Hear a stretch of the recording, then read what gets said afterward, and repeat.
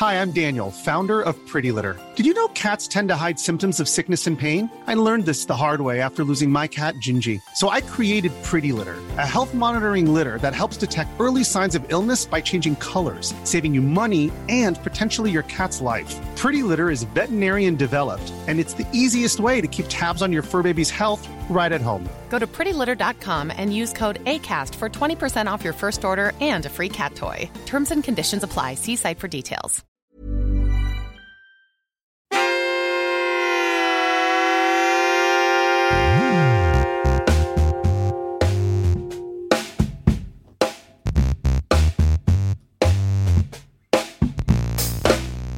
Welcome to SveNFL. What is up, y'all? It's Jonathan Rollins. Skip Musara. And we're two Americans living in Sweden talking about football. Yeah, man. We are back. Week 13 is in the books.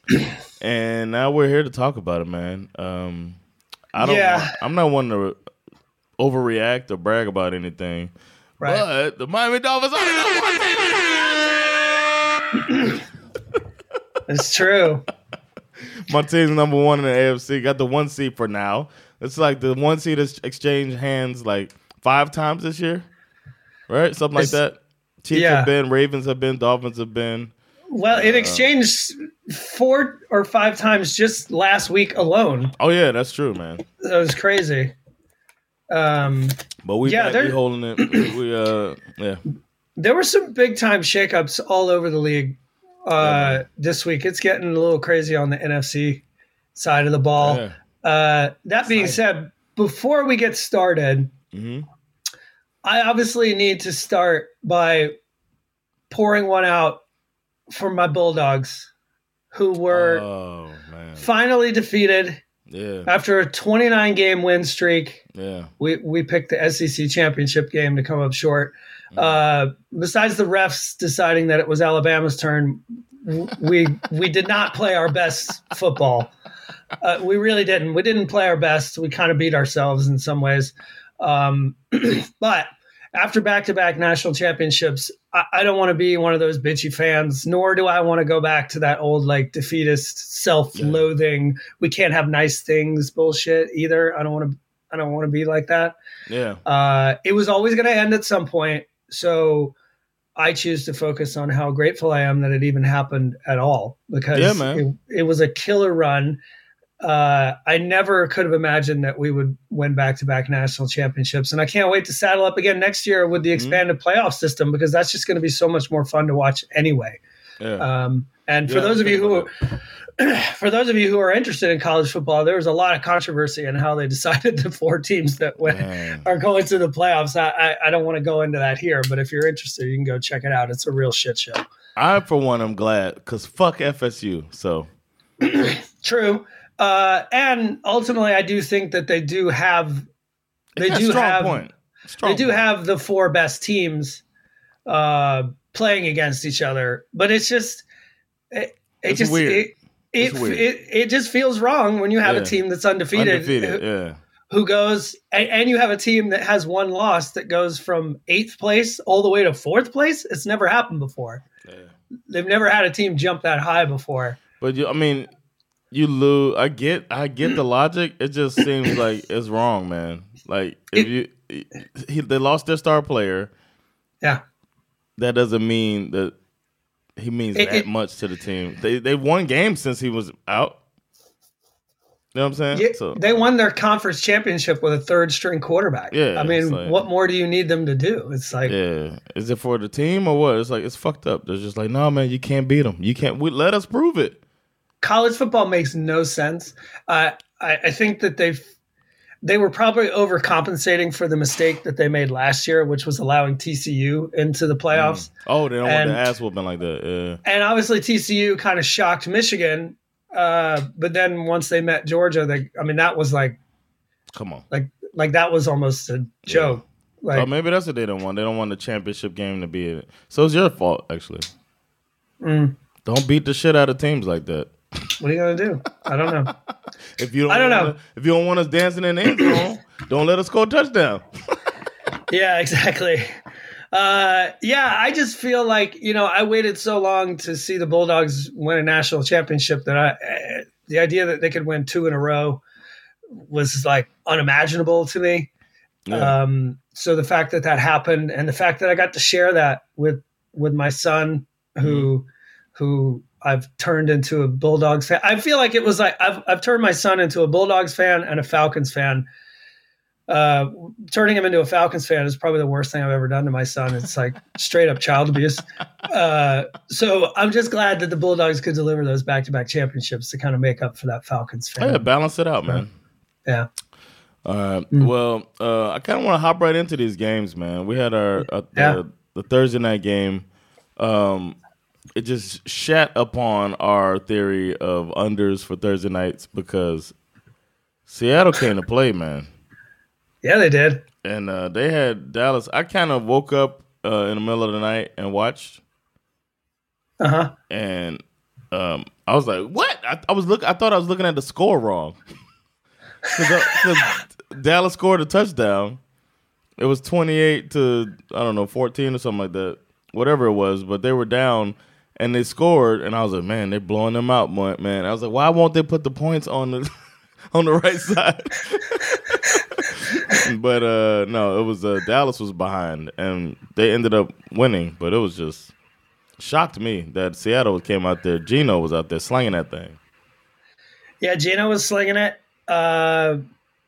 Charbonnet was doing a very good job of filling in for Kenneth Walker. Yeah. And DK Metcalf, who we have been waiting to arrive all season, has had a pretty disappointing season by his standards.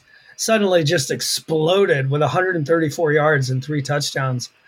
The man was uncoverable and fast as hell. Yeah, I was gonna say, did you see that he broke he's like fast. They recorded the top speed in the whole season on him that day. So yeah, that's good. Good for them, man. Good for them. Good job. But Dak was out here looking like an MVP. I agree, and I think this was a really important kind of win for the Cowboys. Obviously, we've been talking about how they blow out bad teams. And they don't, tend to be like their losses are always against like the really good teams. Now, obviously, the Seahawks. I'm not saying the Seahawks are one of the best teams in the NFL, but it was very encouraging if you're a Dallas Cowboys fan that you could get into a shootout and come out on top. Because this was one of those games where it was like whoever blinks first you're going to lose. And that's essentially kind of, that is more or less what happened. Geno did throw a pick in this game. So is the Mike McCarthy is trash narrative, can we put that to bed? Kellen Moore's gone. The Chargers offense looks like Dookie Duke. And the Cowboys have missed a step and look better on offense than they did before. I think, unfortunately for Mike McCarthy, the narrative for him will not be complete until we see them in the playoffs, because the story of the Cowboys is that, they always look kind of good. They always make it into the playoffs, and they always fail to make it to the NFC Championship game. So until that happens, there's still room. I mean, just think about the last 2 years, how the Cowboys have fallen out of the playoffs, right? Yeah. I mean, last year with that, where they had Zeke at center. And then the year before that was the one where they didn't get – they ran a play, but Dak didn't go down fast enough, and they couldn't get to the ball, and they ran out of time. No, the guy was on the ball. He set it himself, but the ref is supposed to set it. So they lost time, so they never got off the snap. Right. So we'll see. Either way, I mean, the Cowboys look good. We'll get to the Eagles game later, obviously.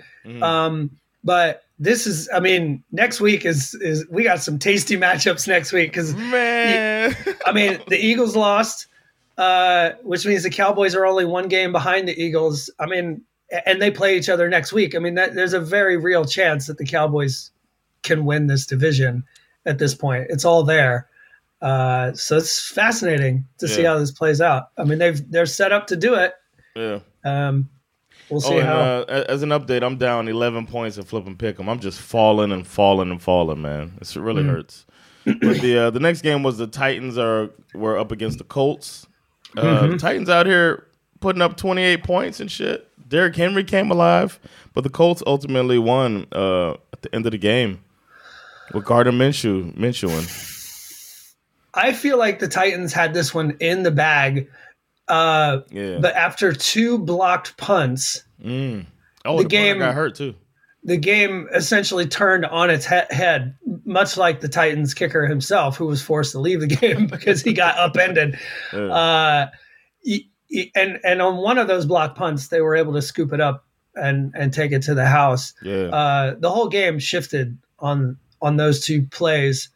The game was nuts. I mean, beside the 2 block punts and the scoop and score, there was also a pick 2 on a failed 2-point conversion, which is like, it's like a 99-yard pick 2. Like, talk about like the hardest way to get 2 points in a game. You got to run the whole length of the field to get it. It almost doesn't even feel worth it.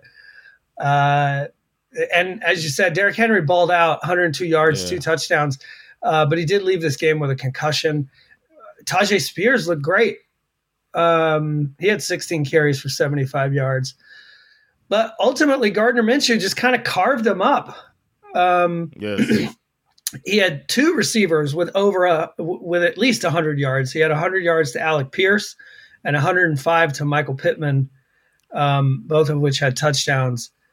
And that was kind of the ball game, really, between Minshew and those 2 receivers, because the whole, Jonathan Taylor's out. Zach Moss is going to slot in and do just like he did before. He didn't. He only had like 51 yards. He didn't look that great. The Colts were not able to run the ball very well.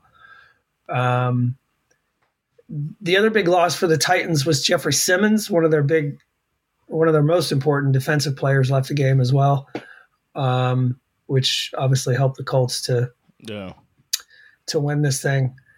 I mean, this division is now pretty interesting and tighter than we expected. Yeah, man. But yeah.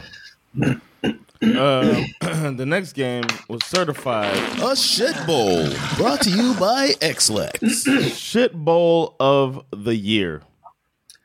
I could not believe this shit. We bet and won the bet on this game because we bet the Chargers a win by 5 at 5.5, right?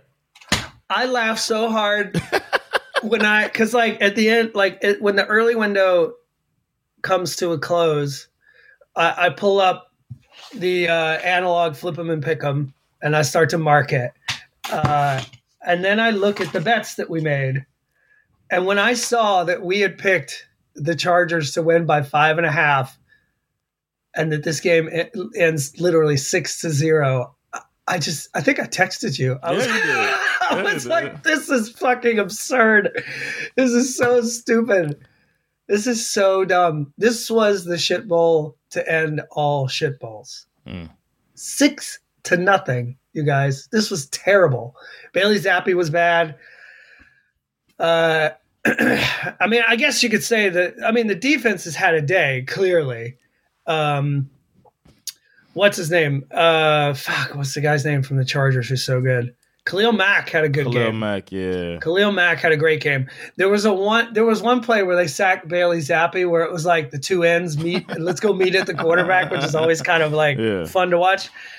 Bailey Zappi was terrible. How bad is Mack, man? Well, how bad is this third string quarterback? At least isn't he supposed to be mobile? Maybe they need a mobile quarterback. Is it Malik Cunningham? Is that his name? Yeah. I don't know. The Patriots did make history though. Because they lost 10-6 to the Colts, 10-7 to the Giants, and 6-0 to the Chargers. And that means they lost 3 games while holding teams to 10 or fewer points. Right. And I heard that yesterday. I forget the stat. I think it was 58-3 or something like that. They're the only team to do that since 1938. Yeah, I think the last team to do this was something like Chicago Cardinals. Yeah, back when the Cardinals were in Chicago. Back when the Cardinals were in Chicago and they were owned by the mafia. They were owned by a guy who worked for Al Capone. His name is I looked it up here. His name is Tommy DeVito. Actually, you know who it was? Who was it? It's the grandfather, like it's still in the family. It's the Bidwell family. Bidwell, okay. Michael Bidwell, who owns the Cardinals now, it was his grandfather who owned the team back then. Man, but back then they lost some games 10-0, 7-0, 6-0, and 7-3. Yeah. But that's in 1938 when you probably weren't really throwing out routes and shit. That was before the legalization of the forward pass. Fucking trash ass Patriots, man. It's so great to see them being so bad and to waste such a good defense. This defense held the Chargers with all of their firepower and this supposedly, generational quarterback to 6 points. I mean, this is one of those kissing your sister games, man. I don't have anything else to say about that, man. Fuck them. Yeah. Terrible football. You want to move on to the next one, or you got more? 100%. Like I'm already sick to my stomach just even like talking about that game. It's horrible. The Saints out here trying to make an upset. The Lions were beating that ass early in the game, and then the Saints started like, wait a minute. I would take Carr out, and we'll bring in Jameis. See what Jameis can do for you. The Lions ultimately, The Lions fucked around and very nearly found out because they were blowing out the Saints. I mean, this was like they were the first quarter. I mean, they dropped 21 points on the Saints in the first quarter alone. Yeah. I mean, it was between. I think they had a touchdown to Amon-Ra St. Brown. David Montgomery had a touchdown, and this fucking rookie tight end, Sam Laporta. Yeah. I mean, he's on the verge of breaking a rookie tight end record as well. On pace to beat Mike Ditka's record. Oh shit. 9 receptions for 140 yards and a touchdown. God damn. I mean, that's some shit. So they were running away with this thing, and then the Saints started to climb back into it. That being said, that I actually do feel bad for Derek Carr. This whole Derek Carr experience seems like it has fully soured down in New Orleans. Yeah. One of the things that I noticed when I was watching the game is that he would leave the field so that they could do a Taysom Hill play, right? And then every time Carr would trot back onto the field when the play was over, the entire Superdome crowd would boo. Damn. I mean, not that I'm surprised. Saints fans are the worst. But yeah, Carr. He gives you the best chance of all the quarterbacks on your roster. I mean, you want Taysom Hill to keep playing? We saw what that looked like. I guess in all fairness to Saints fans, maybe they're not necessarily booing Derek Carr. Maybe they're just booing the organization, which I would agree with. Like, you should boo the organization. Because I don't really see Derek Carr as being that much of an upgrade from Andy Dalton, who they had in the room last year. Yeah. Like, I think Andy Dalton would have done better than this, for sure. Yeah. I mean, Jameis Winston is at least exciting. Give you some fireworks. It might make you lose some sleep because of stress, but I mean, yeah, Derek Carr. I feel bad for Derek Carr because he's out here literally putting his body on the line. I mean, he leaves this game. I mean, when he left the game, like when they put the thing up on the screen, it's like, what was it? It said shoulder rib concussion. Like it was like I was like, take your pick. Like, which reason do you want for him leaving the game? I mean, the guy's just absolutely getting hammered back there. Yeah. He's like, all I wanted was Devontae Adams, man. Mm-hmm.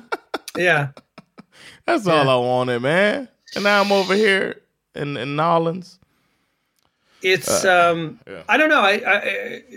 I mean, look, the Lions are 9-3 for the first time since 1962. That's the good news. First time since the Cuban Missile Crisis, for Christ's sakes. That's like I love when they throw these out. Man. That is crazy.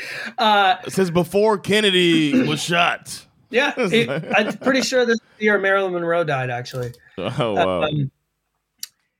But I'd be a little worried if I was a Lions fan. They're on this weird roller coaster at the moment. Yeah, they don't seem consistent enough to pull this thing off. Yeah, I mean, they do make it fun to watch. I'll say that, and they're a fun team to root for. And I certainly appreciate the fact that they beat the Saints and created a little space for my Falcons to sit a little more comfortably on the perch above everyone in the NFC South, which obviously brings us to our next game. Yes. A complete and utter barn burner, 13-8. A shit bowl, brought to you by XLEX. It was a shootout. A shit-out. A shit-out. Yeah, you're right. It was kind of a shit-out. A good old-fashioned slobber knocker. Remember slobber knocker? I remember slobber knocker. Mm-hmm. This feels like a slobber knocker. Hey, Desmond Ridder did not turn the ball over. I could say that. He was 12 for 27, 121 yards. That's not great. He threw a really nice touchdown pass to, I don't know. I guess we're just like, we don't care that much about Kyle Pitts. We're going to throw touchdowns to Mecole Pruitt instead. It's a great catch, though. Is there Kyle Pitts bus talk? Oh, yeah. You know what? Actually, no. It's not really Kyle Pitts bus talk. I think most people are putting it on Arthur Smith. Most people are putting it on him because there's such a long stretch of the season. Well, okay, for the 2 years. Pick? Was he on the team? Mm-hmm. Was Arthur Smith? Okay. Pretty sure that was his first year. So you have the 2 years, two and this season of Kyle Pitts. Plus this year with Bijan Robinson, Arthur Smith has shown that he's not always great at putting the ball in the hands of his best players. So I think Kyle Pitts has largely dodged the talk about busts, mostly because of Arthur Smith. Okay. And to be fair, in this game, obviously we're going up against the Tim Boyle-led Jets. So that wasn't that scary. And then Tim Boyle gets benched for Trevor Siemian. Also not scary. That's who should start for them. I don't know, man. I mean, of course, as a Falcons fan, I just kind of assume that somehow this cocktail of Tim Boyle and Trevor Siemian would equal an L for the Falcons somehow. It didn't, though. I mean, the defense played great. I'll say that. The Falcons defense played really, really well, as did the Jets defense. The weather was terrible, had a huge effect on the game, which was true. The Jets defense, man. Oof. All the way from, it was really funny to see like every game that was happening on the East Coast. There must have been a massive storm that was affecting all the way down to Miami too. It was raining in Miami, was it not? Yeah, but it rains every day in Miami. No, but I mean, it was like there was some kind of weather system. Yeah. Like it was like all the way from Miami up to New York and New England. Like it was just dreadful, dreadful, dreadful weather. It's because they don't recycle in America. God is punishing them for not recycling. Them. God is just peeing all over everybody. The funniest part of this game was when the Jets, was it the first? Well, that was the first. Yeah, the first points to be scored in this game was the Jets getting a safety. Man, that's the worst safety. That's the deepest safety I've ever seen. Besides, it was a terrible call. Dan Orlovsky stepping out of the back of the end zone. Yeah, this was the worst. It was a terrible call. It was never going to work. What do you pitch sweep? Like, what is this? Why are you messing around, man? Get out of the end zone. Yeah, exactly. And the left tackle just gets pushed all the way back into him, and he just falls. Yeah, the offensive line just completely collapsed. For a good stretch in this game, the score was 2-0 to the Jets, and I was like, "What if we lose this game 2-0? Wouldn't that be hilarious? Like that would be a new level of like losing as an art form. What are you, Patriots? 2-0. Yeah, exactly. What are we, the Patriots?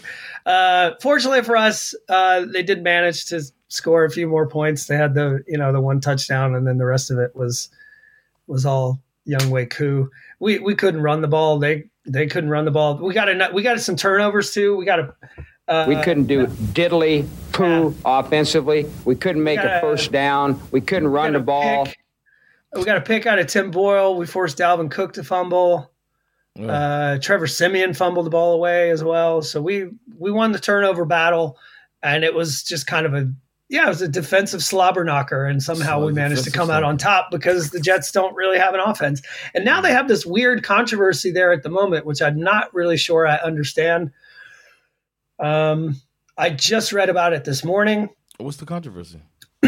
Controversy is that the Jets, according to these two reporters at The Athletic, the Jets have decided they're going to go back to Zach Wilson, but Zach Wilson has said, no, thank you. What? No, I don't really. However, very quickly, Robert Saleh called a press conference and said, that's ridiculous. If Zach Wilson had said, no, I don't want to start, he wouldn't be here. So I don't know where they're getting that information, but it's not true. Okay. But it's not really unlike the Athletic is not known for some, they're not known for one of these goofy organizations who just says stuff without some source to back it up. So it's kind of an ongoing confusion here. I'm not really sure what's going on. Ooh, we got to keep an eye on that one. Yeah, so we'll see. But again, we got to hit up his mom. Zach Wilson's mom. I have her. She's in my DMs. We have communicated before. We're 1 degree. Yeah. I mean, she and I are like this. We're super tight. Try to get her on the pod. She would never come on this pod. We'd be like, come on, man. We did this for your son.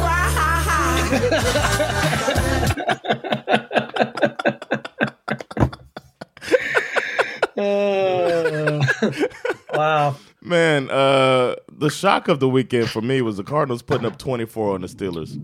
And when I first saw it, I was like, damn, how'd that happen? How did the Steelers lose to the Cardinals? And then I started watching the game, and I saw Kenny Pickett get hurt with a Derek Carr type of injury, face, elbow, knuckle, everything. And he's out. And Trubisky is just a loser. I don't know what else to say, man. Trubisky's a loser. I love how, the first thing he did when he came into the game, Trubisky, was fumble the snap. That was hilarious. It's basic, man. Don't get no better than that, baby. Just do your fucking the first part. This was one of the weirder games on the East Coast with a massive weather delay. Two massive weather delays. I think it wasn't just rain. It was also lightning and shit. So they actually cleared the stadium. The fans had to leave and everything. Ultimately, the Steelers proved that firing Matt Canada is not some kind of magic wand for their offense. I was not buying this. Last week, a lot of people were saying they went over 400 yards. They fixed everything. And I was like, yeah, but they only scored 16 points. Yeah. They went over 400 yards and they only managed to score 16 points. There's still a problem there. And it showed up in this game too. And to be fair, Kenny Pickett, he got injured fairly late in this game. Yeah. You know what I mean? He was there for most of it. He only threw 10 passes. 70 yards. I know. So many, man, this is the worst year of quarterbacking I've ever seen in my lifetime. Since I've been truly following football. Yeah. And I came up during the running game. You know what I'm saying? During when it was run first. When the guys like Sean Alexander would have a year of the premier player on the team. When running backs would be the MVP. When you had your Priest Holmes years and stuff like that, with these guys that go for 3 years, Terrell Davis and stuff like that. And I still haven't seen quarterbacking like this. We're putting up fucking 7 for 10, 70 yards. It's pretty bad. 117 yards for Trubisky. So Kenny Pickett, his big problem was that he left the game with an ankle injury. Apparently, he has already had ankle surgery yesterday. He had this this tightrope surgery, which it has a pretty quick turnaround. It's kind of hard to say how much time he's going to miss, but they're not going to put him on injured reserve because they think he could be back Like, I don't know. They're basically saying 2, 3, 4 weeks. So I don't know. I don't know when he's going to come back, but regardless, they're going to have to roll with Mitch Trubisky for the majority of the season. I thought the Pittsburgh Steelers were going to fall out of the playoff picture anyway. And now I'm convinced that they will. The interesting thing about this game is that it was 3-3 for a very long time. And then the game kind of turned on its head. The Cardinals got a huge goal line stand, turned the ball over on downs, which means they get the ball at the 1 yard line. And then Baby Yoda puts together a 15-play, 99-yard touchdown drive. James Conner was balling back in Pittsburgh where he used to play. Rookie tight end Trey McBride was phenomenal as well. And this drive essentially allowed the Cardinals to snatch all the momentum and just dominate this game for the rest of the way. Yeah, man. It was impressive. I'm looking to see how the Steelers are going to bounce back from this, man. What kind of game plan do you have with Mitch Trubisky? I don't see it.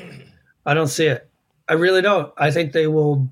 I predict they will fall out of the playoffs.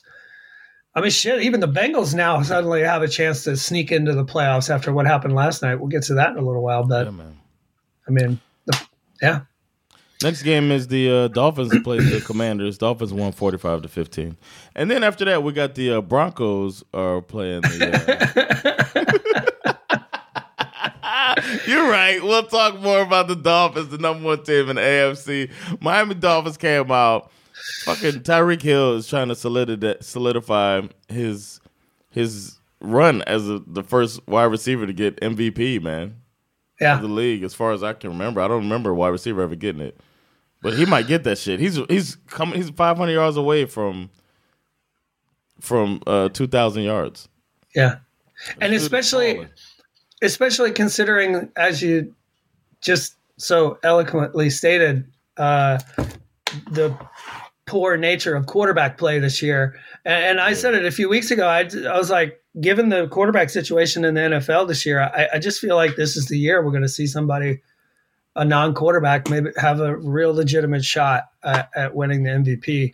I mean, Tyreek, it's like, you know what's crazy about this is that they were talking about this on the broadcast that Tua has one of the quickest release times in the NFL, less than 3 seconds. Yeah. And yet this motherfucker, Tyreek Hill, he's already 30 yards down the field within 2 point whatever seconds and behind the secondary and on his way to scoring a massive 78-yard fucking touchdown. On that one, he can run routes too. Like he breaks that motherfucker down, got him on his hip, and he's gone. And Tua saw it immediately because Reek does the stutter step, then he's gone. And the safety's in the middle of the field, frozen by Tua's eye discipline, and all of a sudden the ball's out, it's gone. Oh, it's great. I mean, it's funny that before the year, every analyst had the caveat if Tua can stay healthy, and he's one of the only quarterbacks in the league that hasn't been hurt at all. Yeah, if Tua can stay healthy, the dude is balling too. Well, obviously your offensive line has been really, really good all year. Not only beat up. The offensive line has had injuries throughout the year too. I think that's on Mike McDaniel. Sorry to cut you off. Not only protecting Tua, but also allowing this run game to be a real revelation this year. Yeah. Mostert is third in rushing in the league. And I think, doesn't he lead the league in touchdowns? 16 touchdowns. Yeah, it's amazing. Achane was back. He had 73 yards and 2 touchdowns. That was nice to see because he returned. His return from injury has been a little sketchy. You were kind of worried, like what's going to happen with this guy. But I feel like this was the game where it was like, okay, yeah, he's back. We lost another piece though. Yeah, on that one score, the Cardinals. I mean, the Commanders had that score. Jerome Baker, you can see his knee get destroyed by his own player trying to stop the touchdown. I mean, he did stop the touchdown successfully. Brandon Jones, who just got back from injury, but the Dolphins' defense really coming on, but losing players. 2 very important players down 2 weeks in a row. So Hopefully they can. And that's also another part of why I think the Dolphins have got, like, especially lately, their defense has been really, really stout and difficult to deal with. They were all over Sam Howell. They gave up a couple of big plays, but nothing too damaging. Van Ginkel was balling. Van Ginkel. I love that dude. Unbelievable. More on him later. Pick 6, right? Yes. Unbelievable. Just went up there and got it. Just give me that shit. But I have nothing else to say about that game because it's just you get used to it, you know? Because you're just so excited to talk about Houston, Texas, Denver Broncos. Just can't wait to get there. I'm just excited, man. This was also another weird one. This was Texans kind of looked like they were cruising. Mm-hmm. Full credit to the Broncos for clawing back. Obviously, almost won it. Too little, too late. One that interception was like they were in the red zone for the victory. Yeah, absolutely. Russ makes. I mean, it was the right read. It was just a great defensive play. So kudos to the Texans, man. Just 7-5. To me, I think one of the things that I took away from this game specifically was watching this rookie D lineman Will Anderson Jr. for the Texans. He was just a game wrecker. He was out there just, I feel like he was primarily the one responsible for why it took so long for the Broncos to score points. Bad news for the Texans. Tank Dell leaves this game with a broken fibula. Yeah. Huge loss. This connection between CJ Stroud and Tank Dell has been the story of the league for the last 3 or 4 weeks. Luckily, as far as the Texans are concerned, in this game in particular, you still got Nico Collins, who had 9 receptions for 191 yards and a touchdown, which is just unbelievable. But look, the Russell Wilson performance is always, for me, is kind of hard to unpack. In one way, he did play his ass off late and damn near won the game. Great performance in the final minutes, but he did throw 3 interceptions in the fourth quarter. One was right at the end of the third quarter, but he threw 3 second half interceptions, including the game clinching pick in the end that you referred to. It's just, I don't know. Yeah. I mean, it's like, man. Yeah. And they missed a real opportunity, obviously, in a week where, as we'll get to it, the Chiefs dropped the game as well. So, I mean, shout out to the Texans, honestly, because I feel like, given things are looking a little shaky at the top of the AFC South with the Jaguars, we don't know how bad the Trevor Lawrence injury is. We don't know how much, if he's going to miss significant time. But now you have the Houston Texans and the Indianapolis Colts both sitting at 7-5, only 1 game behind first place in the AFC South. So it's things could get real interesting over there. Spicy down there, man. Mm-hmm. Then we got an NFC shootout between the Bucs and the Panthers. Yeah. Came down to Mike Evans Mike Evans quietly having a Hall of Fame career. He's got him a Super Bowl, and he's got 10 seasons with 1,000 yards. I didn't know that. It's crazy. I didn't know that. That's so shout out to him. That's probably the only thing I can take away from this game. It seems like these are 2 teams that'll be watching the playoffs like us from their goddamn couches. So definitely the Panthers are officially eliminated from the playoff race, and the Bucs are 5-7. And I don't know, man. I guess in the NFC maybe, but they're gonna have to win some more games.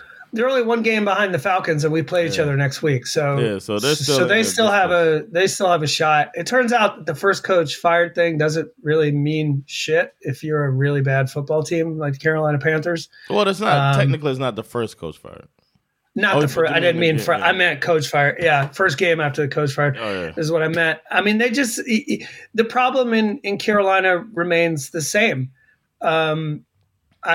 I'm not going to sit here and I'm not going to suggest that Bryce Young is a bust. It's too early to say that. Yeah. But what I can say is that And also, I feel like it would be unfair to call him a bust until you have the opportunity to actually build a team around this guy. You've spent the last 2 years gutting this team for draft picks. Yep. And you're just the rebuild. It's not done. You're not done. You're remodeling the kitchen, but you're not done yet. It's not done. Bryce Young is out here. Their running back room is Chuba Hubbard and Miles Sanders. Pathetic. And wide receivers, you've got Jonathan Mingo, who's very promising. I think could get better. DJ Chark, are you kidding me? And then a fucking 75-year-old Adam Thielen. This is not.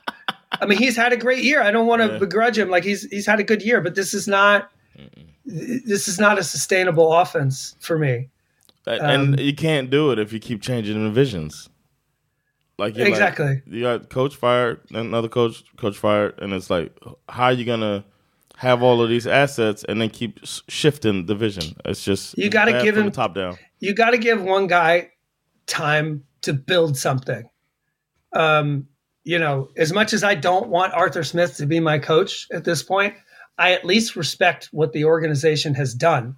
Right? They were like, look, you're inheriting a shit show. We're going to give you a couple of years to put this thing together. You can't just fire Frank Reich after 11 games because he can't win now with this shit fucking roster. I'm sorry. But again, David Tepper's a fucking moron. The Browns kind of tried to put up a fight, but the Rams stomped that shit out and are now 6-6. How about Joe Flacco? Joe Flacco, man, coming out there, he always looks really worried, like he's like scared about, like he's thinking about his tax situation or something. Does he look like that? Like just oh shit, I forgot to sign my fucking W-2. He looked pretty good early in the game. Yeah, he did. Yeah, he did. I'm just saying his face and his helmet. He just looked. Yeah, but I just mean like he better than any quarterback they've put out there this year. Oh, yeah, 100%. I was making fun of this. I was like thinking to myself, Joe Flacco in 2023, what the fuck are we doing here? This is ridiculous. But he looked really, really good in the beginning. Very nicely weighted touch passes that he was kind of floating in there. Perfectly thrown balls. He seemed to have a real connection with Amari Cooper early on in the game.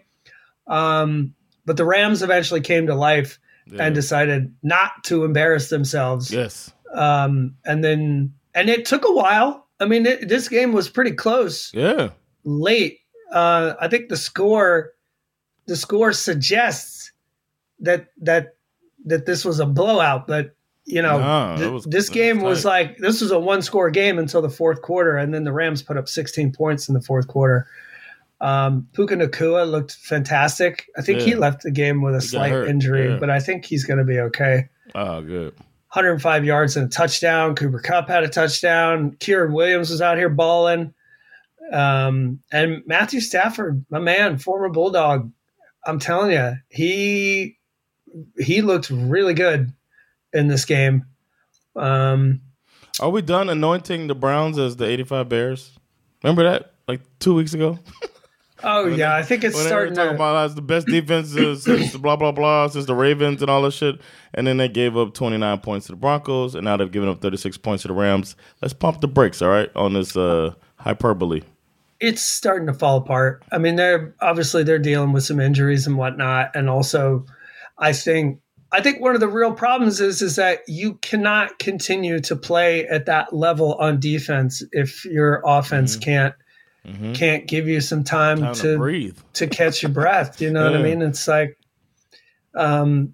so yeah, this is also, I expect the Browns to fall out of the playoffs as well. Yeah. In my opinion, I think we got 4-5 games left. Yeah, man. So I don't know. We'll see. I don't know what their schedule is for the rest of the way, but I don't know. I don't expect to see them in the playoffs. I kind of want to look at their schedule because they're playing the Jaguars, who don't have a quarterback anymore. Mm-hmm. Then they play the Bears. Then they play Texans, Jets, Bengals. They could win 4 of those games. It's possible. So we can't count them out yet. Mm-hmm. They got Joey Flack. Jay Flack. Jay Flack out here. Jay Flack. Oh. That's Super Bowl winning quarterback right there. It's Super Bowl MVP, right? Yeah. Just throw it up. Mm-hmm. He did that. He tried that, to be fair, and he got picked off. He just threw it up, and he got picked off. I'm Sandra, and I'm just the professional your small business was looking for. But you didn't hire me because you didn't use LinkedIn Jobs. LinkedIn has professionals you can't find anywhere else, including those who aren't actively looking for a new job, but might be open to the perfect role, like me. In a given month, over 70% of LinkedIn users don't visit other leading job sites. So if you're not looking on LinkedIn, you'll miss out on great candidates like Sandra. Start hiring professionals like a professional. Post your free job on linkedin.com/people today. Hey there, it's Michelle Norris. I'm host of a podcast called Your Mama's Kitchen. When I travel, I'm usually looking for a way to find a taste of home when I'm not at home. And one of the things I love to do when I am at home is entertain. And Airbnb allows me to do that. When I was in California recently, I rented a house that had a great kitchen. And when we were sitting around the table, we're all thinking, we're in someone else's house. Someone could be in all of our homes as well. If you have a home, but you're not always at home, you have an Airbnb. Your home might be worth more than you think. Find out how much at airbnb.com/host.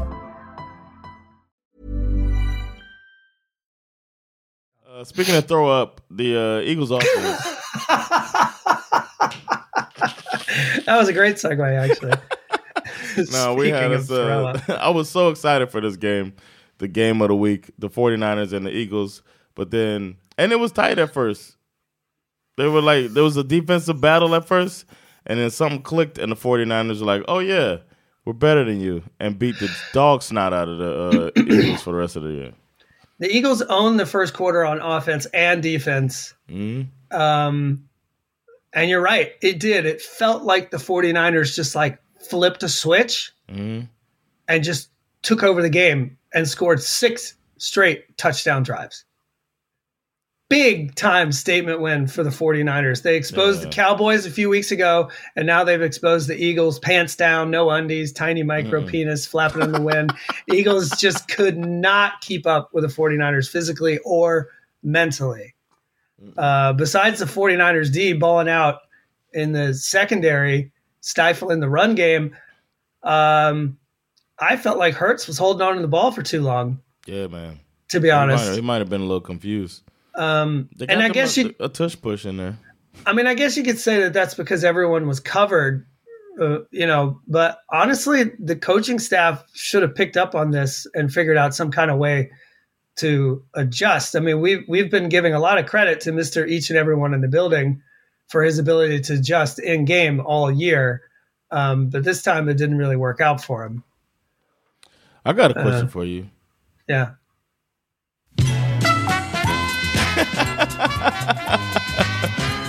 How much credit can you give on a percentage basis?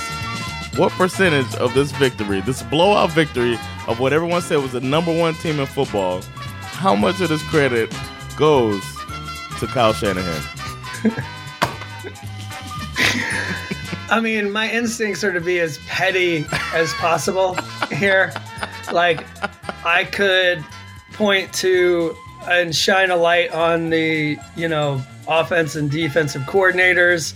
I could shine a light on the fact that, when you have a player like Deebo Samuel who can catch the ball on a 5-yard pass and then take it 48 yards to the house, I could point to the fact that you have Christian McCaffrey, who might be a legitimate MVP player. Like, that has nothing to do with Kyle Shanahan. How did he get on the team?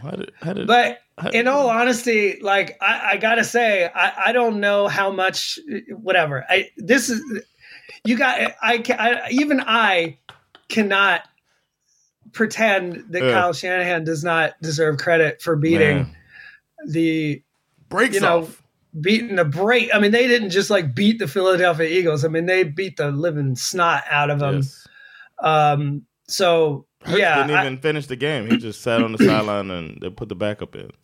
I don't wave the white flag. I got nothing.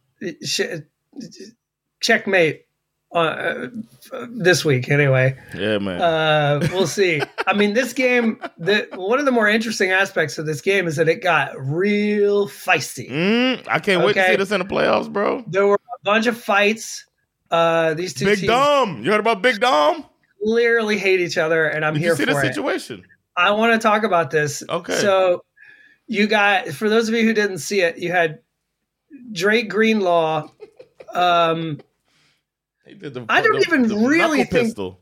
I got to say, okay, Devonta Smith catches the ball. Mm-hmm. Two 49ers kind of converge. Mm-hmm. Devonta Smith is fighting for extra yardage. Yeah. So I don't even think Greenlaw should have been penalized for the tackle. They said it was unnecessary roughness, but he wrestles and twists him down onto the ground.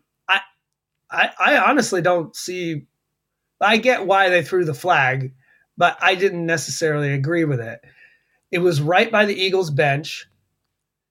And then all of a sudden, this giant 400-pound man decides to insert himself into the situation and kind of lays hands on Dre Greenlaw. And I don't know what he's saying to him, but he's obviously saying something to him and pushes him back. And then Dre Greenlaw reaches. Some people are saying that Greenlaw threw a punch. I wouldn't call that a punch. No, he was emulating holding a pistol in his hand. Was that what he's doing? He's doing like this, yeah. He's like, okay. Interesting. That makes more sense. I didn't think of it that way. Yeah, he's emulating holding a pistol and puts it in his face like, "You're dead, boy." It was some gangster shit.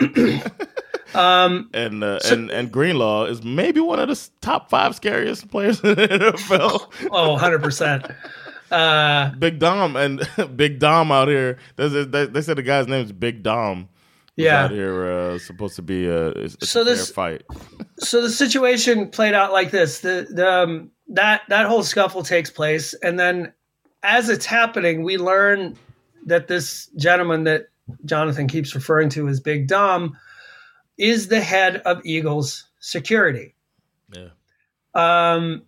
This is not a person, in my opinion, who, first of all, he's standing there on the sidelines, and as Greenlaw makes the tackle, he's there like sort of, trying to encourage the referee to acknowledge that this is a penalty and throw a flag. And then when you find out this guy's not a coach, the head of security, why is the head of security standing right there on the edge of the sidelines is my first question. Second question is, why are you allowing him to argue with the referee? This man has nothing to do. He's not a coach. He's not a coordinator. His job is to protect the team off the field. And also from if the fans decide to, he should be looking the other way. He should not be always in danger of getting his legs taken out by a player flying out of bounds because he's not looking. He needs to be looking out in the stands, making sure there's no threats like that. This is not a person who is really, as far as I understand, by league rules, is not really someone who should be inserting himself into anything related to the game itself. So they eject Dre Greenlaw first for putting his hands in this dude's face. This took 10, 15 minutes to play itself out. And then obviously Shanahan's beside himself. He's angry, yelling at the refs about the situation. And then that leads to them ejecting this Eagles security guy from the game as well. If you watch closely on the replay, when Shanahan's yelling, you can see the silver spoon fall out of his mouth. I know, exactly. I knew to be fair, I thought it was really cool that Sirianni, after the game, obviously Shanahan had a lot to say about the situation after the game, and Sirianni could have said a lot of things, but he basically agreed with Shanahan. He said, our head of security should not have been he shouldn't have done what he did. He shouldn't have been there. He shouldn't have been in that situation. That was a mistake. So we are still waiting. Obviously, the league. It's a weird one to punish. How do you punish? Do you fine the team? You know what I mean? Ban it's the weird. Guy from the game. It's what do you do? Well, the other weird thing too is that because he inserted, the only reason Dre Greenlaw gets ejected is because this guy inserted himself into the situation. So now, not only is it unfair in the sense that you've penalized Greenlaw and ejected him from the game. He's a player. Ejecting a player versus ejecting the head of security is not an even thing to me. And now we're going to have, obviously, there's going to be fines coming from the NFL. Yeah. And I think everybody's kind of waiting to see how that's going to play out. Obviously, to the Philadelphia Eagles fans, this guy, Big Dom, everybody knew who he was anyway in Philadelphia. But now he's going to turn in. I mean, he instantly became a Philly legend at that moment.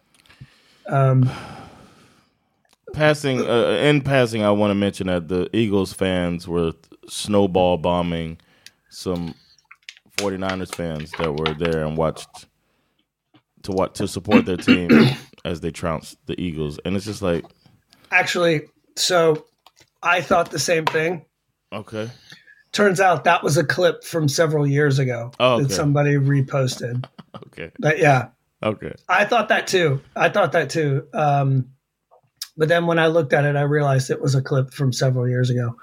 It's still true that the Eagles fans are the worst people on the face of the planet. I mean, 100%. Shout out to my boy Marco. He listens to us.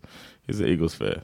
Even though, obviously, I feel conflicted. I think Eagles fans are horrible, but the team is full of Georgia Bulldogs, and I kind of want them to win a Super Bowl. So, I'm conflicted. They've always been like my secondary team. I've been a fan of them since they're a team that gave back in the day when it was unpopular, they gave a black quarterback a shot and a black coach. Yeah, that's true. Shout out to them. They gave Michael Vick another chance after he got out of prison. That was pretty cool. Yeah, they had a fat coach too. Mm-hmm. It is a team of brotherly love for real. So again, this win obviously shook up the NFC. Something serious. Next up, the Eagles play the Cowboys in Dallas, and then they'll be playing the Seahawks in Seattle the week after that. If they're going to keep that number one seed, the Eagles are really going to have to work for it. I'm kind of starting to feel the 49ers might swipe it from them. I think Dallas could mess around if they beat them, because Dallas is 9-3. If they beat them next week, they're both 10-3. More than anything, I just hope that the football gods will allow us to see these two teams play each other again in the playoffs. Yes. I mean, how great is that going to be? It's going to be dope. Happens? Big Dom will be on the sidelines, far away. Sirianni's a class act, by the way. I mean, these two coaches, they're going to be going at it for a long time. You got to be happy about that. These two coaches have the job security of a Swede after working for 6 months. So...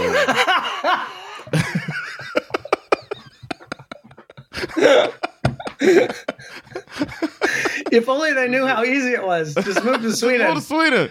Keep your job. Work hard for 6 months. You good, man. Never get fired, man. You know how long the national team coach should have been fired? No, I'm just kidding. Oh, my God. All right. Final game. No, 2 games left. Chiefs-Packers, man. Upset of the week. Mm-hmm. That was a crazy one. I am so upset. This was crazy. I watched this game.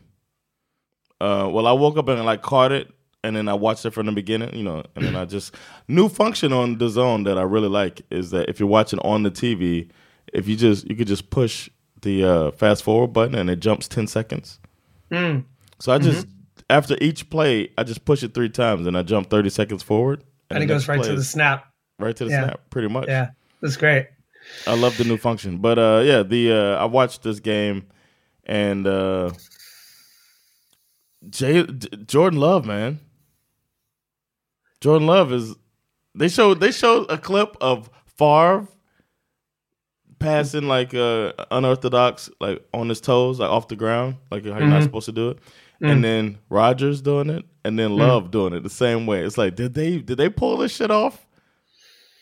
We'll see. I don't know. It's very interesting. I mean, that back of the end zone TD pass to Christian Watson was a work of art. Yes. It was fantastic. Jordan, and faith in your player, confidence. It's man. 3 total touchdowns, no picks.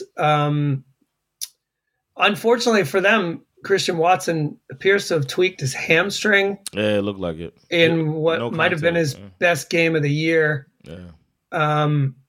Jordan Love had an amazing game, and I don't want to take anything away from him, but I feel like we can't really move away from this game without talking about the officiating and how it was an absolute joke. To be fair, let's be fair about this. The Chiefs were in a situation at the end of this game where they needed not just the touchdown, but they needed the 2-point conversion. So I'm not trying to say that they were definitely going to win this game. I'm not trying to say the Packers didn't deserve to win this game. But so obviously the most obvious pass interference I've ever seen in my life with the DB literally piggyback riding the receiver. No flag. Saints fans do not agree with you. That one was pretty bad too. Yeah, I remember that one. But the thing is that the no flag, it kind of felt like a makeup call or a makeup non-call for the play before that, which was a late hit on Mahomes. That was definitely not a late hit. Shouldn't have been a penalty, but they called it. I mean, he was in bounds. Yeah. Mahomes is known for tightrope in the sidelines. He's also known for reaching the ball out. Yeah, and the guy who hit him after the game made a very good point. He said, I was trying to stop his forward progress, because if I can stop his forward progress, then that means the clock continues to run. Exactly. Very legitimate thing. Another call they missed. Exactly. Later in the game. And then there was the one where they ruled it was a catch that was ruled a fumble, which led to Pacheco getting into a fight, and then he got ejected from the game. And it's like none of that stuff would have happened had they made the right call from the first. Good point. It was just like there were so many things that happened. Like this game was like just a normal, entertaining football game until the last couple of minutes, and then all of a sudden the refs inserted themselves into the game and just played far too central a role in how it all ended. It was a travesty. It was embarrassing, absolutely embarrassing. Like you said, it was a good game too. And I think it continues to kind of put in the spotlight that the NFL has a very real problem with officiating, because this wasn't the only game. There were lots of games this weekend where the officiating was just absolute trash. And the NFL's probably like, God damn it, on a Sunday night, you know what I'm saying? Everybody's watching. And this happens when everybody's watching, and man, no good at all, man. That being said, Green Bay Packers deserve to win this football game. Yeah, they play better. They were the better team on the field. They played great. They beat the Chiefs fair and square. And, you know, now it looks like, I mean, nobody's out here saying the Chiefs are obviously still going to make the playoffs. But the one thing that's kind of interesting about this is that this will be the first year where they're probably going to have to play playoff games away from Arrowhead Stadium. They have normally had the comfort of maintaining the 1 seed and having the Super Bowl playoff, or having the playoffs run through Kansas City, and that's not going to happen this year. So and they have one of the few stadiums left that have it's like actual home field advantage. Because you know that's kind of gone away a bit. And now the Packers are back in the playoff picture, if I'm not mistaken. Yeah. Is that right? It seems like everybody is but the Panthers. The NFL, besides the Panthers, are in the playoff picture. Yeah. The final game, sad game, not just because the Bengals won, but because another top quarterback looks to be done for an extended amount of time. I don't know if you saw the injury. I did. That's the thing everybody comes out of this talking about. That and Christian Kirk got hurt early in the game, which ruined our bet, by the way. Fucked up our parlay. Fucked our parlay up. Christian Kirk gets hurt. His backup receiver, or the guy comes in to replace him, and Trevor Lawrence, T-Law, was trying to do a quick route to this guy who runs the wrong route. So Lawrence has to kind of reset, and the lineman steps on his ankle because of this. His own lineman steps on his ankle because he had to reset and figure it out because the guy runs the wrong fucking route. So I know he's just like, God damn it. It's like the chain reaction to all of the like domino effect or whatever. But then he gets rolled up on after his ankle gets stepped on, and then he falls backwards awkwardly on his knee. So he could have a double injury in that same leg. Hopefully he's like flexible enough to not have any structural damage in his knee, but it did not look good, man. And then they didn't bring a card out. They have images. I saw the images of him walking, like being led with guys on each arm all the way into the tunnel. It's like, get him a cart. Why are you putting any weight on the leg, man? Let's see. It sucks, man. And he was slamming his helmet on the ground like he knew. He tried to walk off the field and he couldn't. So it looks really bad, man. But Jacksonville looked good, man. He's one of the best honeypot throwers, as I always mention. He threw a few of those. It's a back shoulder. He was looking good. And then, Browning was out there holding it down. And despite a lackluster performance from Zach Taylor, who got to play the anthem for him. Return of the Whack, man. Whack Taylor out here tried to lose this game. This was so absurd. I woke up this morning, and usually what I do on Tuesday morning, I wake up, I open up, to see who won the game, and then I look at the box score before, just out of curiosity. What can I learn from just looking at these numbers? And I could not, for the life of me, understand. Jake, first of all, I was shocked. I was like, holy shit, the Bengals won this game. And then I'm like, God, Jake Browning is 32 for 37, 354 yards and a touchdown. That is some next level passing accuracy. Yeah. On what planet do you think that it's necessary to allow Tyler Boyd and Jamar Chase to throw a pass in this game? What it was so dumb. What are you doing? He's balling. I think at the time he was 17 for 19 or something like that. It was crazy. They were talking about how he's not throwing incomplete passes. Why? And then they do the second wide receiver pass that ends up getting intercepted at like the 30-yard line. I was like, what is this man doing? That Tyler Boyd interception was like almost as bad as the the Patriots almost as bad as that one from last year. I mean, he throws it across the field directly into the hands of Josh Allen.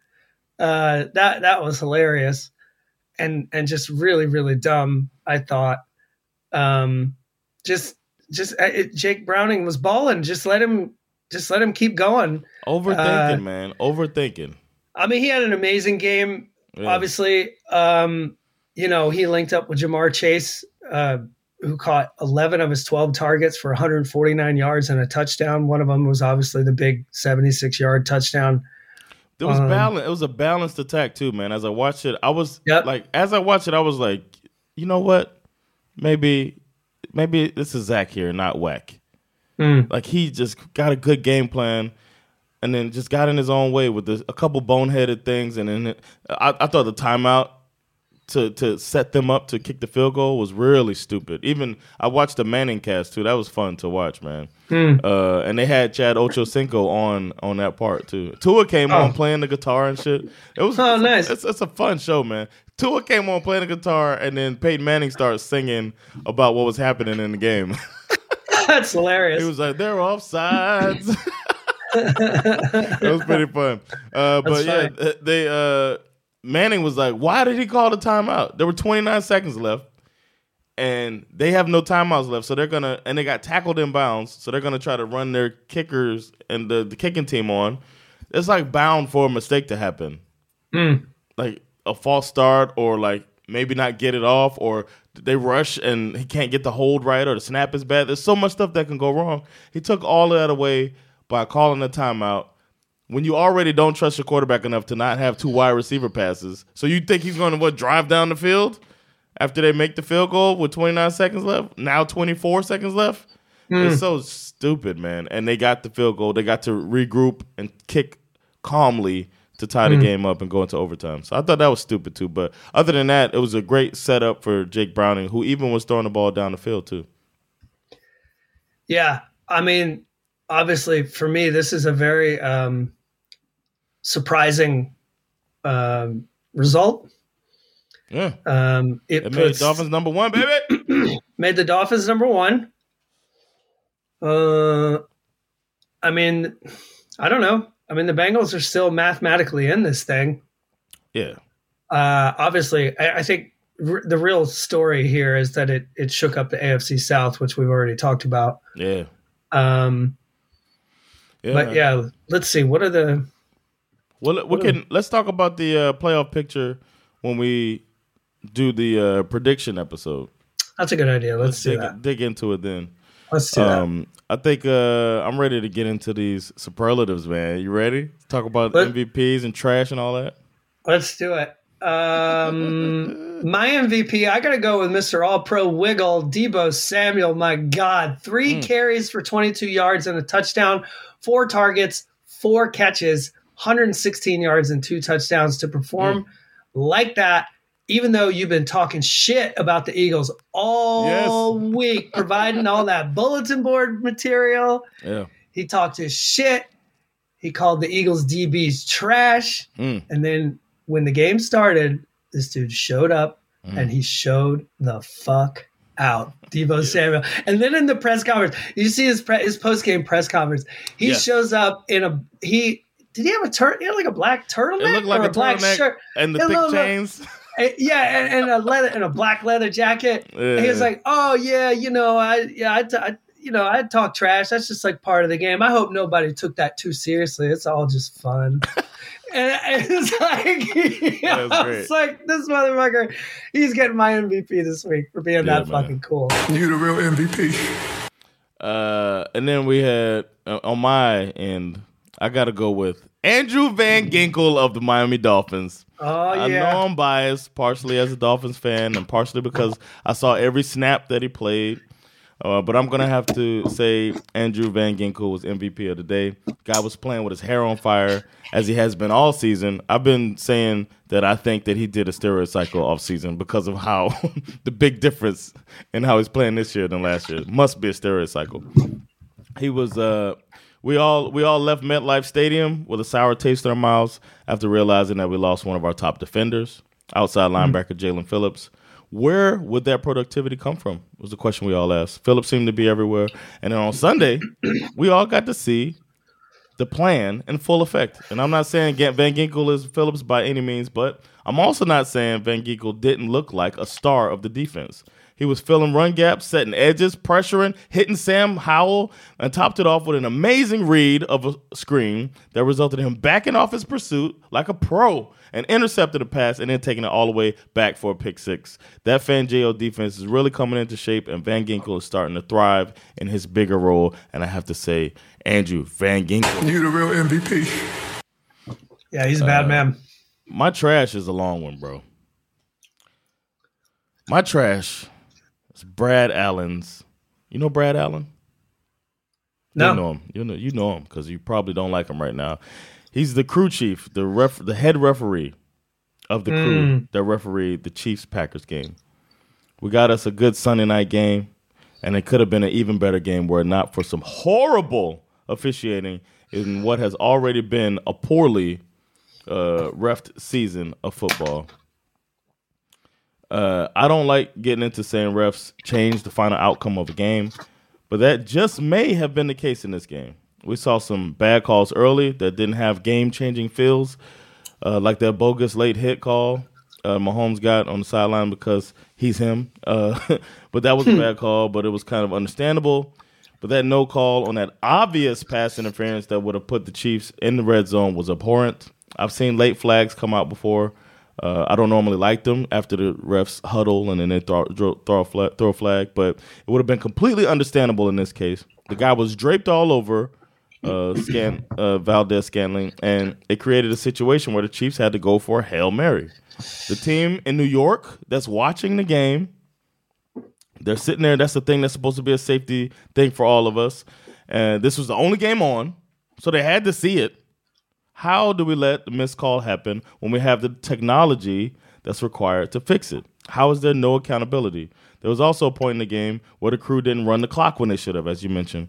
When he was held up in bounds, he went sideways to get out of bounds. The defender stopped his forward progress, and then he was awarded a stop clock. Another bad call. Then on the final Hail Mary, Kelsey gets pushed in the back. And I know they never call this, but when the crew sucks ass, I got to be petty and bring up a call that they missed. They also forgot the 10-second runoff when they reviewed and overturned the Rice fumble. And that was actually a good call to review and overturn it, but they couldn't get everything right now, could they? The New York team should have caught that. At least say, hey, man, 10-second runoff, don't forget. Since they were in on the review, obviously. So this was horrible. Were the Packers a better team that night? We don't know. Would they have won with those plays called correctly? We don't know that either. What we do know is that we should know. And we don't know because they botched a bunch of calls that would have swung a game, and that shouldn't happen. I hope this team doesn't get to ref a playoff game as a punishment for this. Normally that's what happens. You don't get a big game. And that I say that because Brad and your crew. You are trash! Also, those are all great points, by the way. Thank you. The other point that I think is kind of interesting is that, they said on the broadcast, like, regarding the pass interference against Kelsey on the final play of the game, like, oh, you gotta hit a guy with a crowbar to get a pass interference call on a Hail Mary. In my opinion, a pass that originates from the 33-yard line, that's not a Hail Mary. Good point. I don't. Were they at the 33? They were at the 33-yard. They were at the Green Bay 33-yard line. I'm sorry, but that's not a Hail Mary. Nah, it's just not. It's a pass. Yeah, good point. It's a game. It's the end of the game pass. It's a last second throw, but that's it. Not a Hail Mary. We all did treat it like a Hail Mary. That's a good point. Okay. What's your trash? My trash, I'm going to go with the New York Jets for a lot of reasons, but mostly for forcing us to watch both Tim Boyle and Trevor Siemian play NFL football in the year 2023. What the fuck are we doing here, Jets? If Jets fans had a soul, I might actually feel bad for them because these poor fucks had to sit there in the rain and watch their defense hold a very below average Atlanta Falcons team to only 13 points while still managing to lose the game. This decision to stick with Whack Wilson, the decision to bring in Rodgers' buddy as a backup, and just the overall decision to punt on the idea of trying to make a move at the trade deadline, to me, I mean, it makes the New York Jets the dumbest and most mismanaged football team in the NFL this year, in my opinion. The Jets are fucking trash. You are trash! What's your shit got learned? I learned the best alternative idea to a relegation league that I think I've ever heard. Okay. It was an idea that popped up when I was listening to the Ringer Fantasy Football podcast. I don't remember which guy said it, and I don't really remember the exact particulars, but to be fair, they probably don't either. The basic idea was this. And in some ways, I realize this would be a bit of a scheduling nightmare, but the basic core idea, I think, would be amazing. So the idea is that at some point towards the end of the season, once it is very clear which teams have zero chance of making the playoffs, and there are several teams in line for the top pick in the draft, you would force those teams, probably four, let's say the four worst teams in the league, you would force them to participate in a playoff-style tournament for the purpose of winning the right to the number one overall pick. What do you think? Doesn't that kind of go against the... Yeah, I like it. Make them win. They do this... They actually do something similar to this in European football, where usually at the end of a European football season, the most fascinating drama that plays out is the relegation playoff. Yeah. It's usually like 4 teams who are playing for a chance to either stay. Right. But that's more, to me, that's more like the worst one dropping out. That's when, to me, that's even better than the best one getting I agree. But I'm saying that I don't think that's ever going to happen in the NFL. Yeah. As much as I agree that should exist, we don't currently have the infrastructure to facilitate that. Yeah. Because we don't have a league, we don't have a lower level league system set up in that way. So what I'm the XFL, man. Yeah. Well, actually, XFL make it your relegation league. So I just think it would be really kind of a fascinating twist on the end of the season if you take the 4 worst teams and you make them fight for the number 1 overall pick. Yeah. I think it'd be fun. I like that. How many teams are in the XFL? It's 8 teams, right? Well, they're merging with the USFL. We were going to talk about that. It's in the news. Okay. They've announced the merger. Oof, I can't wait to hear about that. All right. Man, what if that does become a relegation league? My shit got learned is this year's quarterback situation is the worst probably in my lifetime, at least in a long time. 15 teams have started multiple quarterbacks this season. That's almost half of the league. It makes me think about your ongoing 2023 take that teams need to have a backup quarterback fund or something like that. The crazy thing is the top 4 teams in both conferences have one thing in common. Until last night, because you don't happen to T-Law, but they remained healthy at the quarterback position. No surprise there. The quarterbacks that are healthy are winning the games. And I can't remember a season where quarterback play was this shoddy, where you have Tommy DeVito coming out and starting a game and Trevor Siemian coming in to relieve a shitty quarterback. Some teams had healthy quarterbacks that just sucked, i.e. the Jets, but the injury bug has plagued the league, and we might just get a lackluster playoffs because of it. And I'm really not looking forward to these lopsided games that we might get. I'm getting scared, man.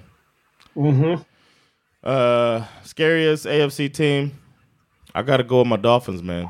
The defense coming on like that, offense possibly being a juggernaut.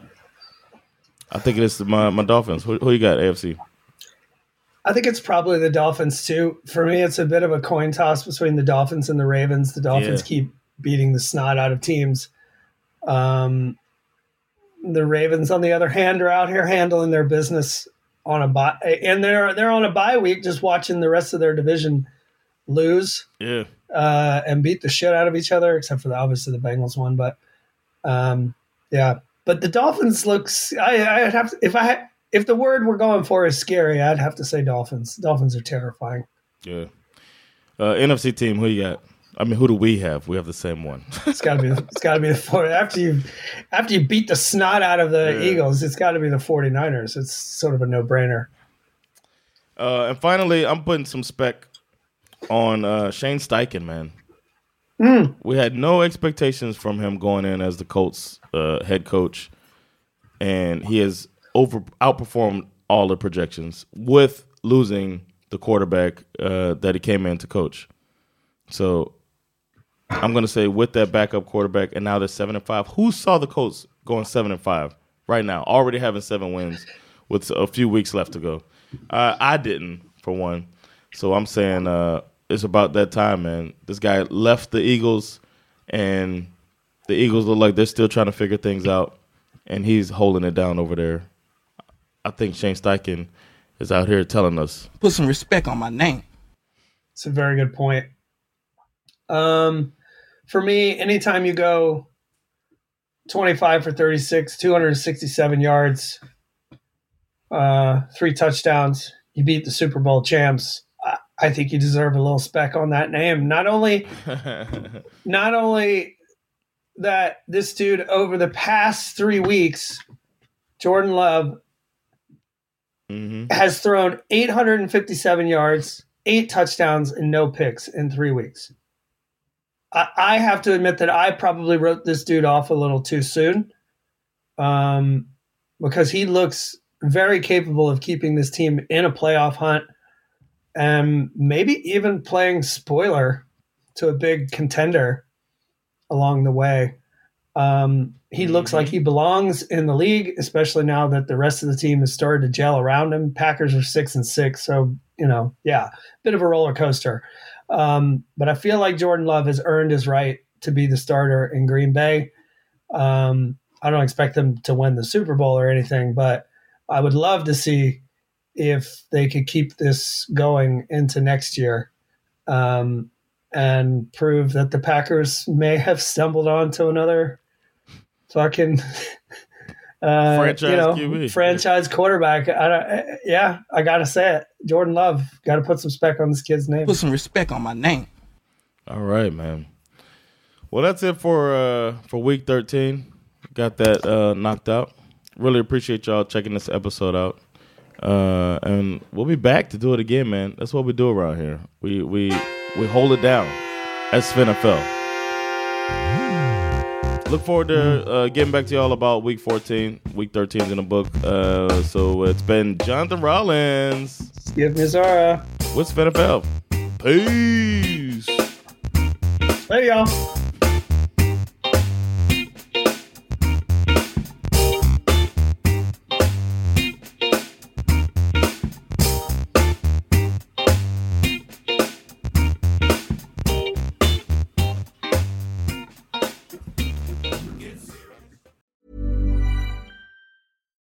Why don't more infant formula companies use organic, grass-fed whole milk instead of skim? Why don't more infant formula companies use the latest breast milk science? Why don't more infant formula companies run their own clinical trials? Why don't more infant formula companies use more of the proteins found in breast milk? Why don't more infant formula companies have their own factories instead of outsourcing their manufacturing? We wondered the same thing. So we made ByHeart, a better formula for formula. Learn more at byheart.com.